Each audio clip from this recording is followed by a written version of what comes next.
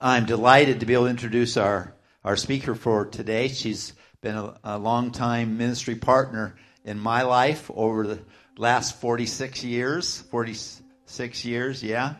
And I couldn't ask for a better partner in the gospel, and wife and grandparent together, and parent. Just, I love Brenda's preaching. I know you do too if you've ever heard her talk. So give Brenda Mickelson a warm welcome as she comes to share some word.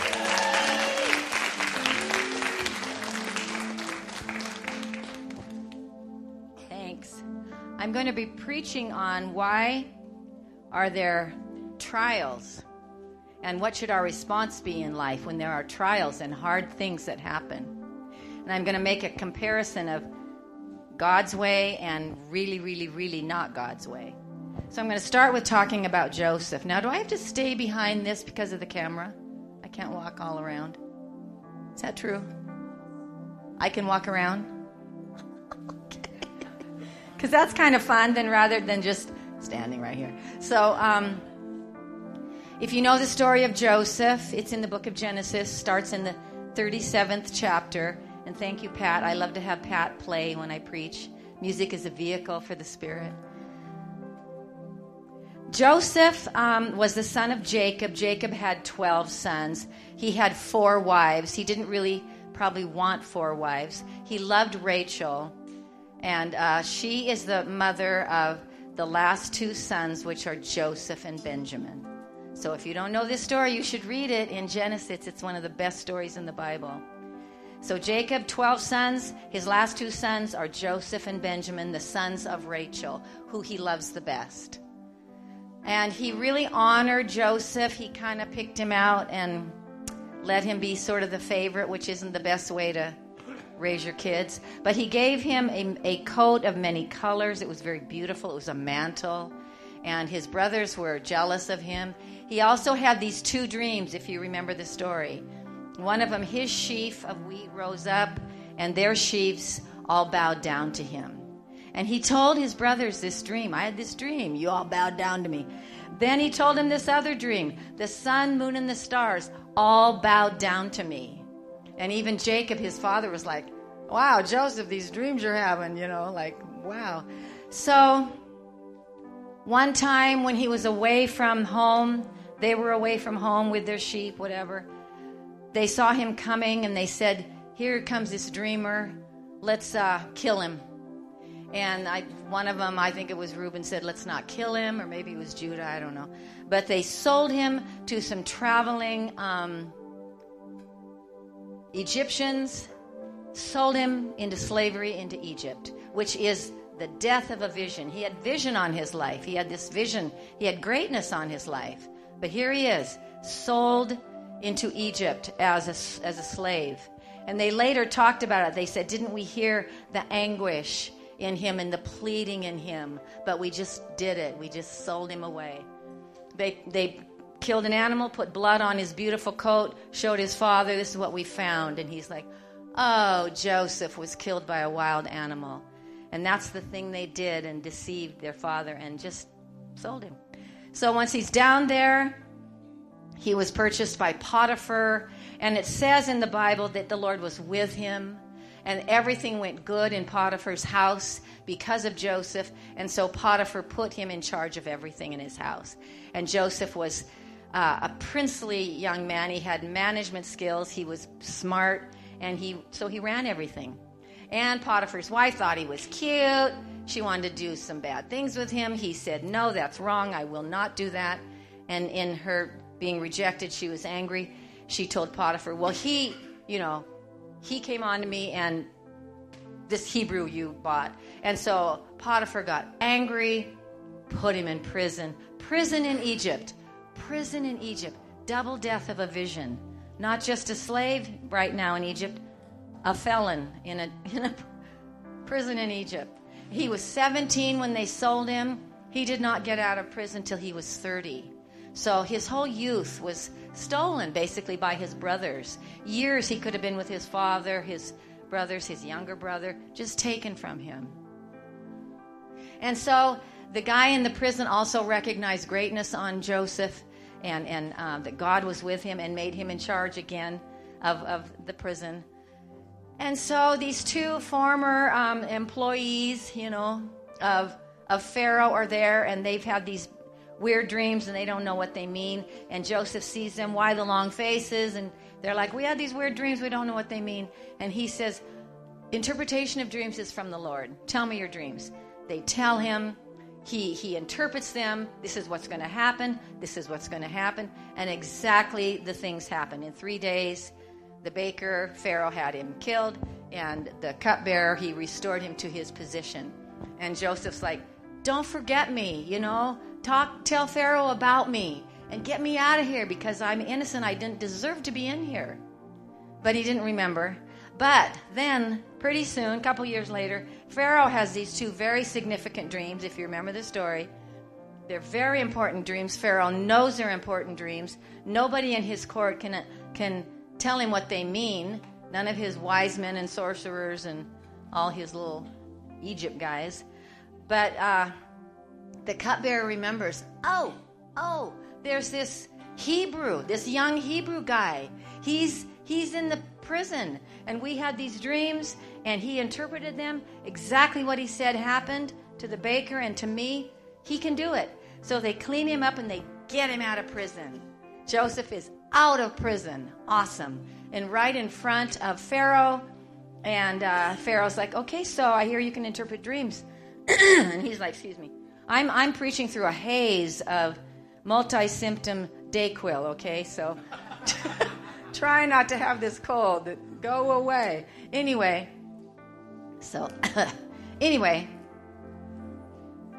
what am I saying? Front of Pharaoh. Oh, he says, tell me your, so Pharaoh tells him his dreams. I'm really going to try to make some sense today. Tells him the dreams. He just knows exactly what to do. One and the same dream.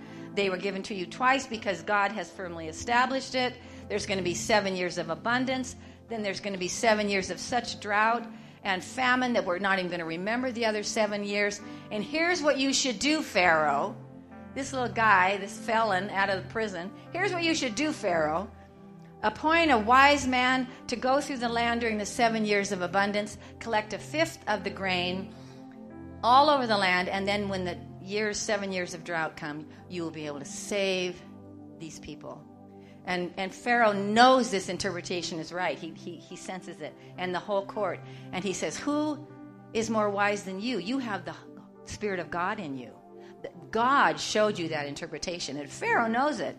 So they put Joseph in charge. He goes throughout the land with the skill and management skill that he has.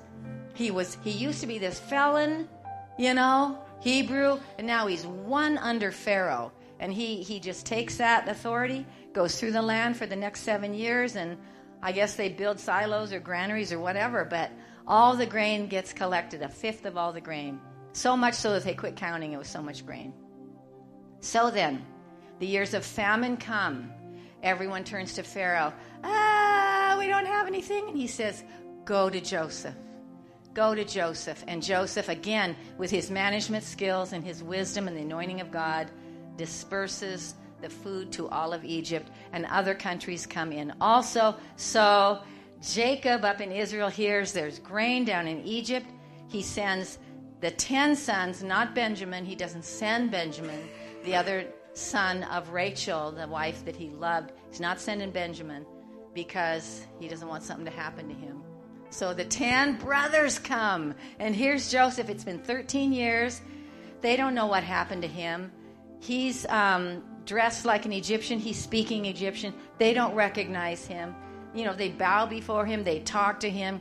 He basically tricks them, like, you're spies, I know you're spies. He has to, be able to get Jacob back down here and Benjamin back down here and back down to Egypt. I don't think he could trust his brothers and just say, hey, I'm Joseph, go tell Dad I'm alive. Because you can't trust those guys. They're sneaky. So he tricked him. He's like, you're spies, and I'm going to keep Simeon. And so Simeon got put in prison. And he said, don't come back here and next time unless you've got your brother with you, your younger brother. So, they eat all the grain. It's been a year. They come back down with Benjamin. Jacob's like, why did you ever tell him that you had another brother? But he reveals himself to them. Remember the story? It's one of the best stories in the Bible. And he would cry. He'd see them and he'd go off and he'd weep because here's my brothers. I think he loved them. And they rejected him and just put him through so much terribleness. And he was not bitter. He was sweet. The working of the Lord had made him into a good person. And he finally revealed himself to them. They were shocked and stunned. They had to go tell their dad, he's alive, and this is what we did. Here's the real story, what we did. They were busted, really busted. But he was so kind to them, and he said, what you meant for evil against me, God meant for good. And it says he spoke. He was comforting to them. He spoke kindly to them. He was nothing but nice. He could have been like, there's my treacherous brothers. I have all the food and all the power. I will show them, and he didn't do anything like that. He was not interested in revenge or unforgiveness. All right. Keep that in mind, that story of Joseph. Awesome. He was pretty awesome. I'm going to talk about I'm going to show you 4 really seriously bad guys. Okay, why do we face trials? Where's the bad guys? Oh, I'm going to talk about Nazis. I'm going to talk about Hitler, Adolf, there he is, the Führer. You got another one? Heinrich Himmler, you guys know about him? The head of the SS. Their black uniforms, they had a skull on their hat. The SS was the most feared of the Nazi soldiers. They were brutal. They wore this intimidating, jack boots and this black uniform. Everywhere they went, they did whatever they wanted. They were like totally in power and terrible. Okay, Hermann Goering. I picked the worst pictures on purpose. So he was head of the Luftwaffe, remember that? The head of the Air Force, and he was a thief. He had so many artifacts from, they would go into the Jewish houses that they'd sent them away to be killed. They'd take all their artwork and all their, jewels and furs and any, household beautiful treasures. He had a house full of beautiful things. But that happened. A lot of the Germans did that. A lot of the Nazis did that. Okay, so then the last one I've got, look at him. He really looks awful. This is Joseph Goebbels. He was head of the propaganda. Talk about fake news. He was the fake news king. He told them whatever Hitler wanted to tell them and changed truth all the time. And he was loyal to Hitler. But this is what they're like. Okay, why am I talking about these guys? They hated Christianity. They thought Christianity made people weak. So I want to talk about Joseph, who yielded to the Lord, yielded to trials, yielded to testing, and these guys who had this German folk religion, kind of like, and they believed we are Aryans. We are Aryans. We are Germanic. We are Aryans. And we are the very best of people. They had this whole system they believed in. And anyone under this is an Untermenschen. You are a subhuman. You literally you don't deserve our respect. We can treat you with contempt because you're not as good as us. They really honestly believe that. So then when they went into Poland and when they went into Russia, and they were so cruel, and they were so powerful with their panzers and their bombing and their soldiers and rockets. And they treated people with absolute contempt, seemingly without the burden of conscience. I don't have to feel bad about this because you're not as good as me.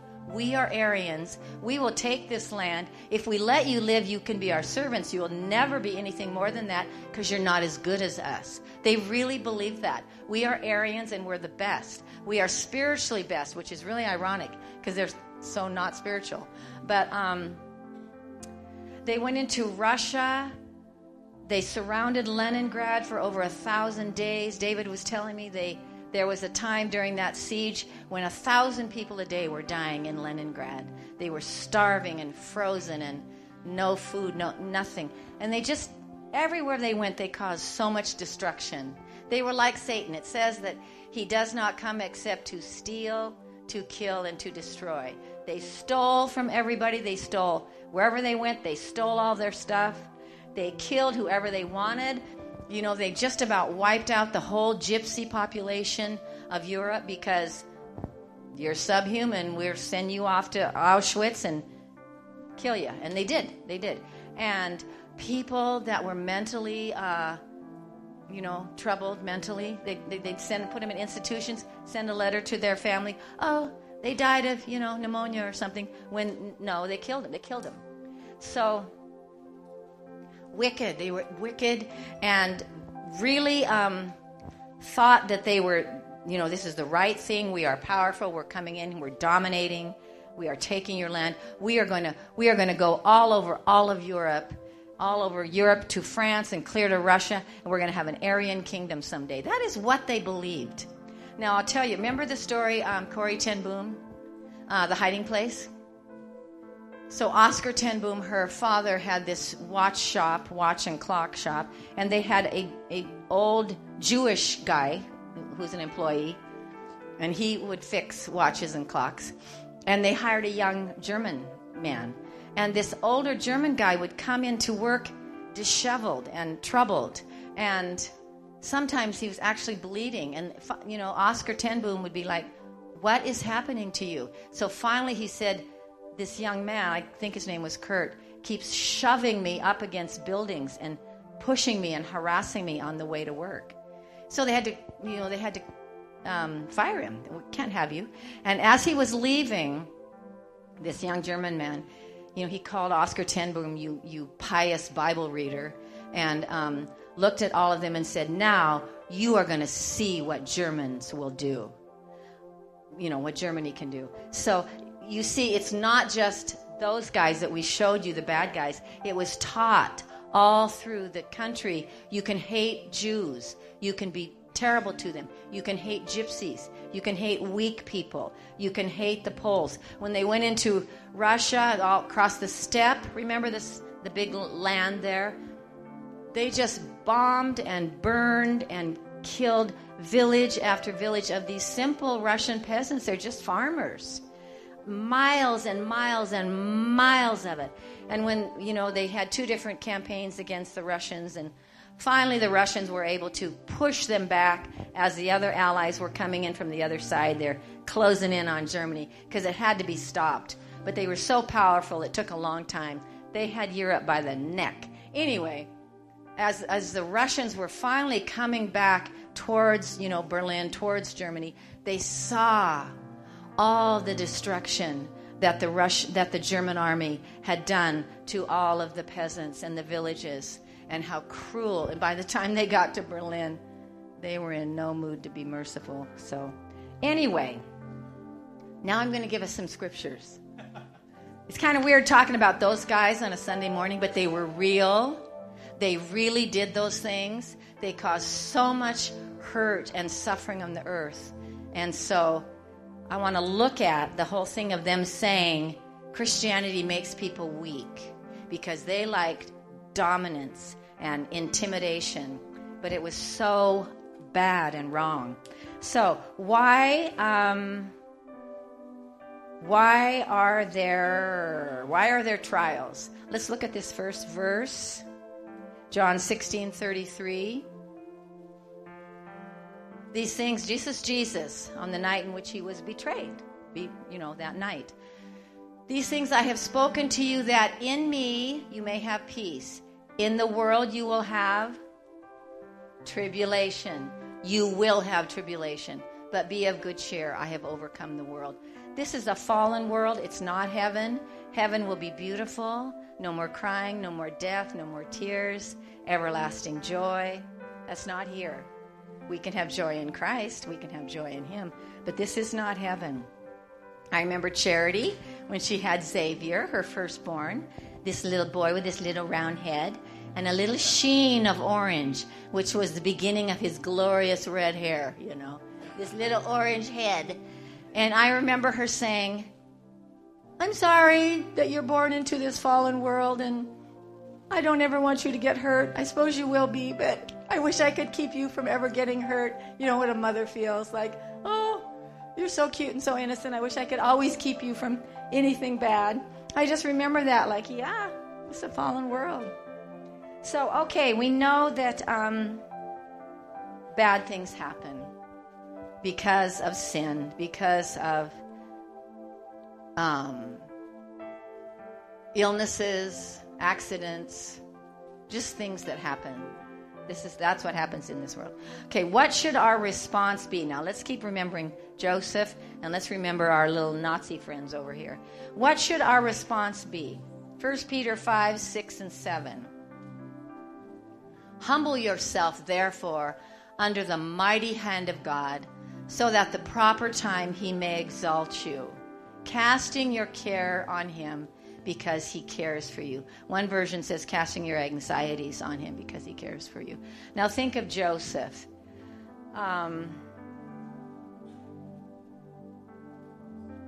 In the proper time, God did lift him up, didn't he? But it was a long time. It was a long time of being in prison unfairly. But I believe that he humbled himself. So here's mighty hand of God. Here's us. Humble ourselves under. Mighty hand of God over us under, humbling ourselves under him. That is the stance that we take, and in due time he will lift us up. And we can, in the midst of that, we can say, God, this is hard. God, I'm not doing so well. Please help me. We can cast our cares on him because he's a personal God. He loves us. All right, let's look at another one. What should our response be when there's difficult times? 1 Thessalonians 5:18. In everything give thanks, for this is the will of God in Christ Jesus for you. You know, when you're in a hard time, does it feel like you want to say, oh, thank you? It probably doesn't, but if the Bible says we can do it, we can do it. Bible says we can do it.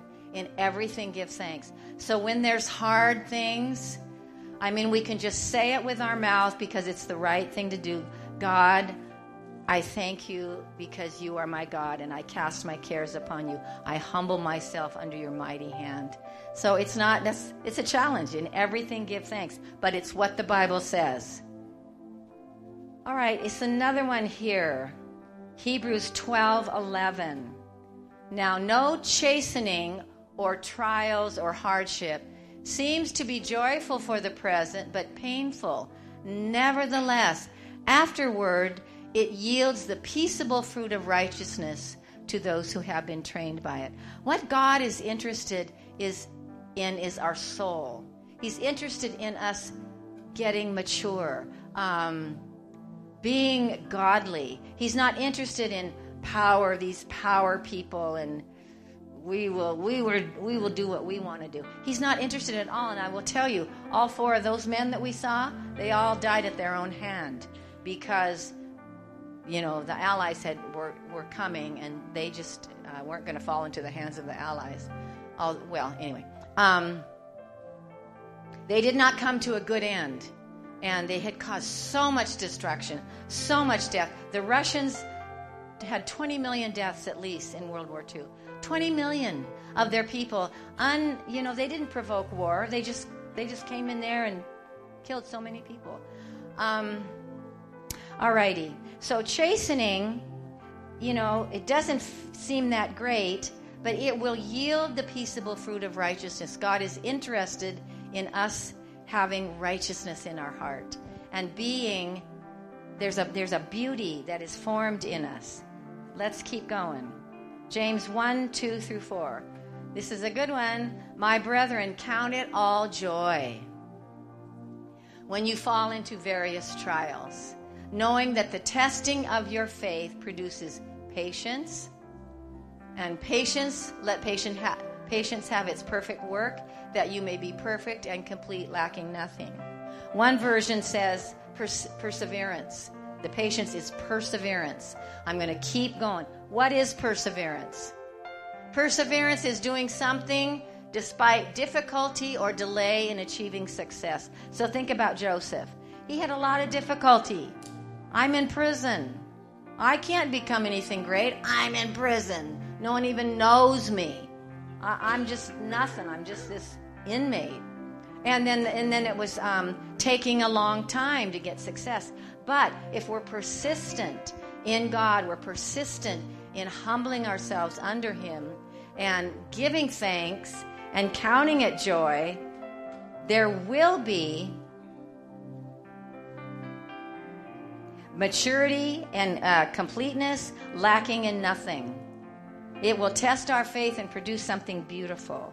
Here's another one, Romans 5, 3 through 4, I think. Not only so, but we also glory in tribulations, knowing that tribulation produces perseverance, and perseverance character, and character hope. God is interested in our character. He's interested in us having hope and being changed from glory to glory. Have you ever known some old person that hasn't yielded to God, and they're angry, they're bitter, they're brittle, they swear, they unforgiving? I always think, whoa, you had a whole lifetime to not learn that, to stop doing that. You know, we have a whole lifetime to yield and become beautiful in Christ. There's a beauty when we are what maybe the Nazis would say weak. It's not weak. It's a beauty. It's a beauty of being righteous, peaceable fruit of righteousness. Hallelujah. Okay, that was number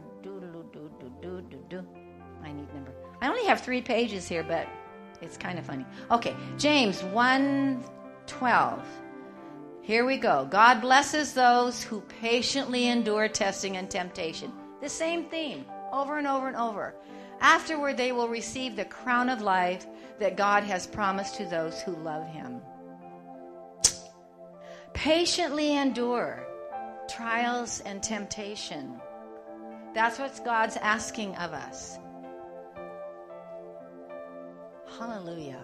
Praise you, God. Afterwards, this crown of life that God has promised to those who love Him. So it's out of love for Him that we say, Lord, I will be patient in this. Lord, I will, like Paul said, I have learned, whatever state I'm in, to be content. He had to learn it. I have learned to be content. I'm almost done here. Number 9. Okay, 1 Peter 1, 6 and 7. Again, same exact theme.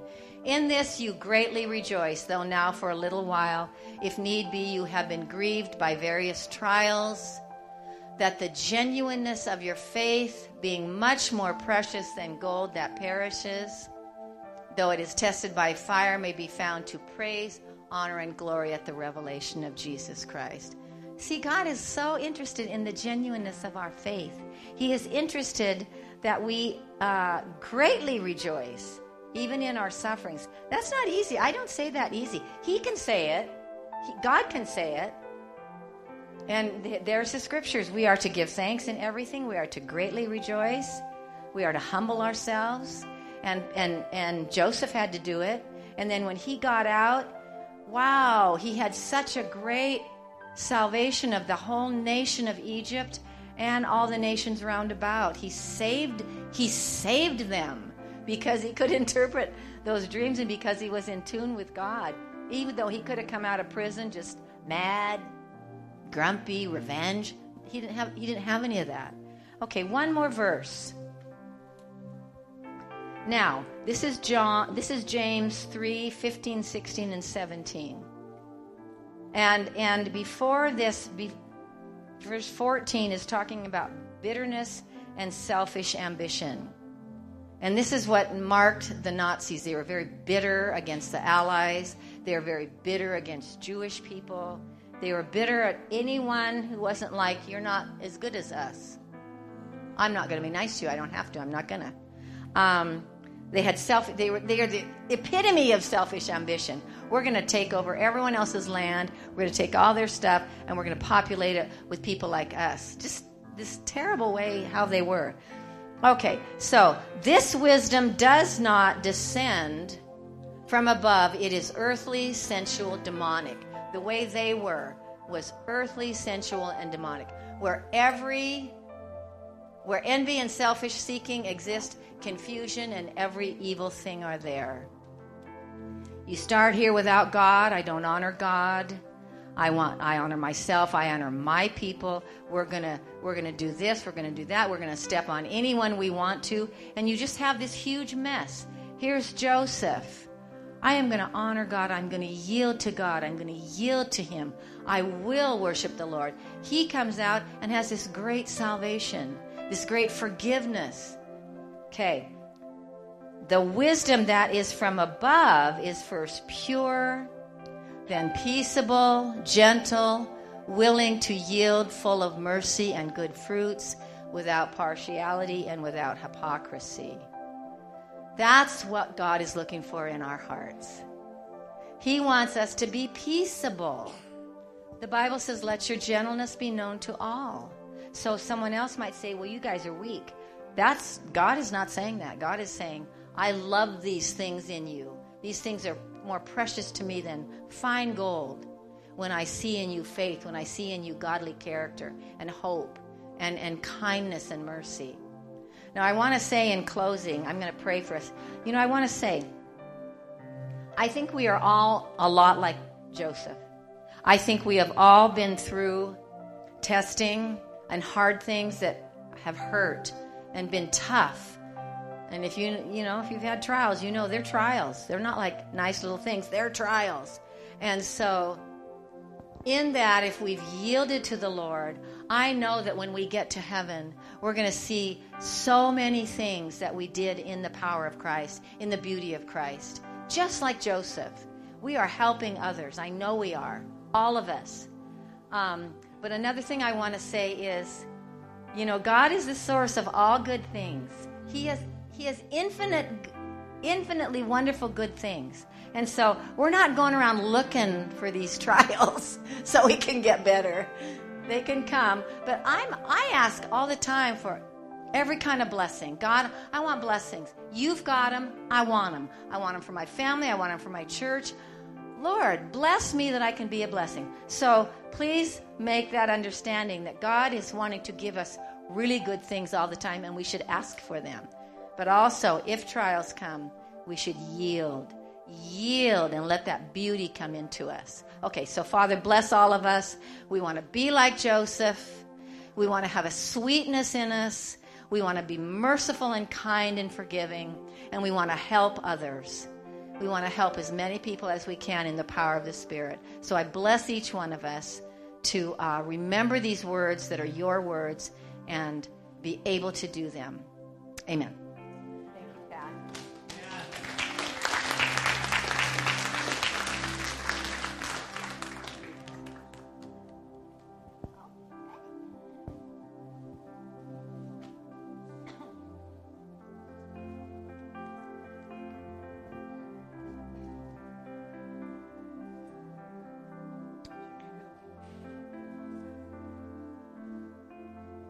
How many of you discovered, you think about when you were 18 years old and looking forward with all the hope for your future, how many of you discovered that